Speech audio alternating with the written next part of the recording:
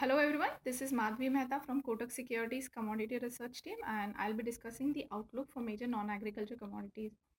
Well, it was another week of losses for commodities as growth worries were coupled with monetary tightening expectations. Firmness in US dollar and weaker risk sentiment also weighed on commodities. Industrial metals continued to be the worst performers, reflecting wariness about economic activity.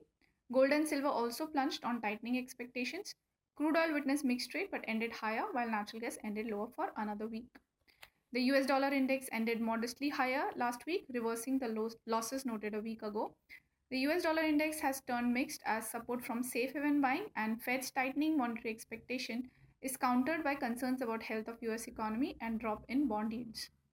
After a brief rebound on dip buying and quarter-end position squaring, equity markets came under renewed selling pressure amid growth worries and prospect of higher borrowing costs. US DJIA index ended lower, marking its fourth decline in 5 weeks. European and Japanese equities also ended lower. Chinese equity markets were the outlier as Shanghai Composite ended higher for the fifth consecutive week.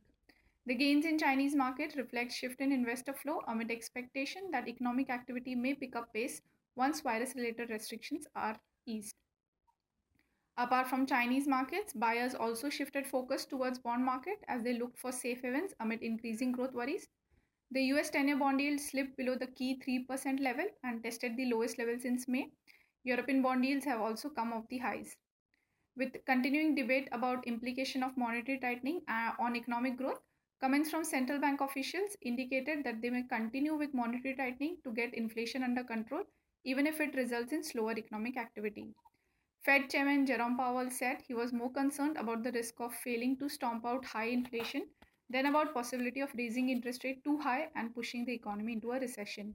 ECB President said they were ready to raise rates at a faster pace if needed if inflation continues to shoot higher. Bank of England governor remained non-committal about future moves, saying that they may not necessarily have to act forcefully to get inflation under control. However, market expectations show they are expected to make bigger moves. Some other central bank officials also expressed concerns about persistent inflation and the need for monetary tightening. While central bank officials have maintained concerns about inflation and the need for tightening, mixed economic data indicated increasing stress on major economies. US consumer confidence and manufacturing PMI fell more than expectation, while first quarter GDP was revised further lower and personal spending rose at a slower pace. German unemployment also unexpectedly rose last month. Inflation data, however, painted a mixed picture. Eurozone consumer prices rose at a record pace last month, while German consumer prices rose less than expectation. US core PCE price index, which is Fed's preferred inflation gauge, rose at a slower pace. Correction in commodities at large also eased inflation concerns to some extent. Overall, there is no change in market expectation that monetary tightening may continue unless there are clear signs of easing price pressure, and this may hamper economic activity. Market players may, however, continue to react to economic numbers and central bank comments. Also in focus is China, as market players are trying to assess how fast the economy could recover once virus-related restrictions are lifted. Firmness in Chinese equities and recent gains in Chinese yuan show increasing optimism that the economy will recover soon. However, there are still inhibitions owing to China's strict adherence to zero COVID policy. Data released last week showed manufacturing and services PMI have moved above 50 level, indicating expansion in the sector. However, manufacturing PMI improved less than market expectation. On virus front, Beijing and Shanghai reported no new cases for the first time since February, resulting in some easing of local restrictions. China also reduced quarantine period for inbound travelers to boost economic activity. However, market sentiments got a hit as Chinese President maintained his support for the COVID policy.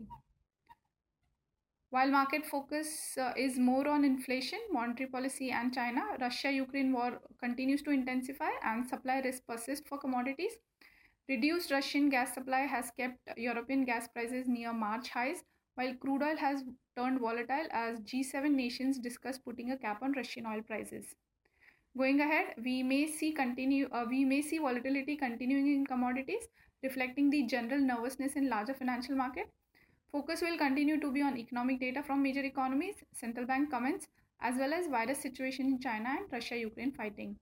The key event for the coming week includes FOMC minutes and US non-farm payrolls report, US economic data, and central bank comments will help form expectation as to how long Fed will continue with the rate hikes. US non-farm payrolls report is expected to show slower growth in jobs market, reflecting increasing stress. However, one negative reading may not change Fed's outlook significantly. ECB monetary policy account will also be watched for more clarity about ECB's future move. Market players have already factored in the possibility of a hike in July. Also in focus will be China's inflation data and services PMI reading from across the world. Let us now start with individual commodities, and we'll start with gold first.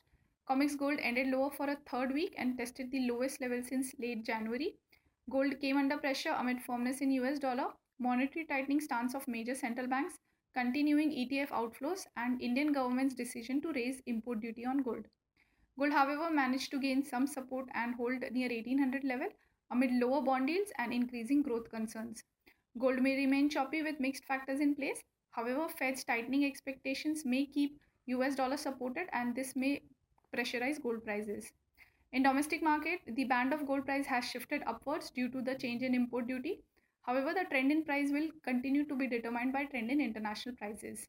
The trading range we see for the week is 50,600 to 52,900. Moving to silver, COMEX silver fell sharply last week as it faced the brunt of sell-off in both gold and industrial metals. Firmness in US dollar, Fed's tightening outlook, and global growth worries weighed on silver prices. ETF outflows also showed weaker investor interest. Silver has fallen sharply in last few sessions. However, the sell-off seems little overstretched, hence we suggest waiting for corrective rebound before creating fresh short positions. The trading range we see for the week is 55,500 to 60,770. Moving to industrial metals, let's start with copper first. LME copper prices slipped below 8,000 level for the first time since February 2021 as recession concerns continue to weigh on global demand outlook. A rebound in Chinese manufacturing and services PMI in June hinted towards improving economic activity but was unable to boost prices amid stronger US dollar and limited global risk appetite. Going ahead, copper may remain under pressure as investors cautiously await FOMC meeting minutes and the crucial US labor market report for hints on policy trajectory. However, sharp downside may be limited by China's efforts to boost economy via infrastructure stimulus as it begins to ease virus-related restrictions. The trading range we see for the week is 648 to 721. Moving to aluminium prices traded in a broad range of $2,400 to $2,500 as lower premium in Asia's biggest importer market, Japan, coupled with stronger dollar weighed on prices, while consistent decline in LME inventories to the lowest level since January 2021 lent some support. For the third quarter, Japan is reportedly set to pay a premium of $148, which is the lowest in more than a year owing to waning demand from automobile sector. Going ahead, aluminium may trend lower as seasonal low demand in China may exert pressures, though falling LME and Shanghai inventories may limit any major downside. The trading range we see for the week is 200 to 228. Now let's talk about zinc. Zinc was the worst performer in the sector and fell to 9-month low below 3,000 level as demand concerns outweighed expectation of lower output in China in the near term. Chinese output is expected to fall amid rains in June and routine maintenance in some northern smelters from July to August. As a result of the sell-off, LME cash to 3-month spread, which saw the 25-year high backwardation of around $218 per ton, has now narrowed to about $25. Going ahead, zinc may remain under pressure amid gloomy outlook for steel industry. China's steel market PMI fell deeper into the contraction territory last month, even as manufacturing PMI jumped back above 50 level, indicating expansion. The trading range we see for the week is 264 to 295. Lastly, let's talk about lead. Lead prices held steady as the supply of both primary and secondary lead continued to decline in China. Also, SMM reported the social inventory of lead ingots fell across major centers by 400 metric tons to 84,500 tons. Despite supply issues, lead may remain under pressure amid weaker risk sentiment with focus on FOMC minutes. The trading range we see for the week is 168 to 182. Moving to energy complex, let's start with crude oil first. Crude oil witnessed mixed trade but ended modestly higher marking its first gain in 3 weeks. Crude oil was volatile as supply risk countered demand concerns, and this trend may continue in the near term. Mixed economic data from major economies and increasing discussions about recession has dented demand outlook. Supply risks are high as G7 countries are working on ways to impose a cap on Russian crude oil. Supply disruption relating to Libya and Equator and strike concerns in Norway also lend some support to prices. Prospect of higher supply from Iran were also impacted as talks to revive the 2015 nuclear deal ended without any major breakthrough. Crude may remain volatile as supply risk may keep a floor to prices while demand concerns may limit any major upside. However, we recommend selling at higher prices amid increasing challenges to global economy. The trading range we see for the week is 8,100 to 9,000. Lastly, let's discuss natural gas. NYMEX natural gas fell sharply last week, marking its third consecutive decline and tested the lowest level since March. Natural gas has been falling for last few days as closure of Freeport LNG terminal in Texas has diverted more supply towards the US market, and this is evident from drop in LNG exports as well as bigger than average buildup in gas stocks. However, supporting price is robust weather related demand in US due to hot weather in some parts as well as higher European gas prices. Natural gas has continued to set fresh lows indicating weaker sentiment. However, with increasing volatility across energy sector, one must wait for corrective rebound to create fresh short positions. The trading range we see for the week is 400 to 524. Well, that's it from my end. I wish you all a very happy trading week. Thank you.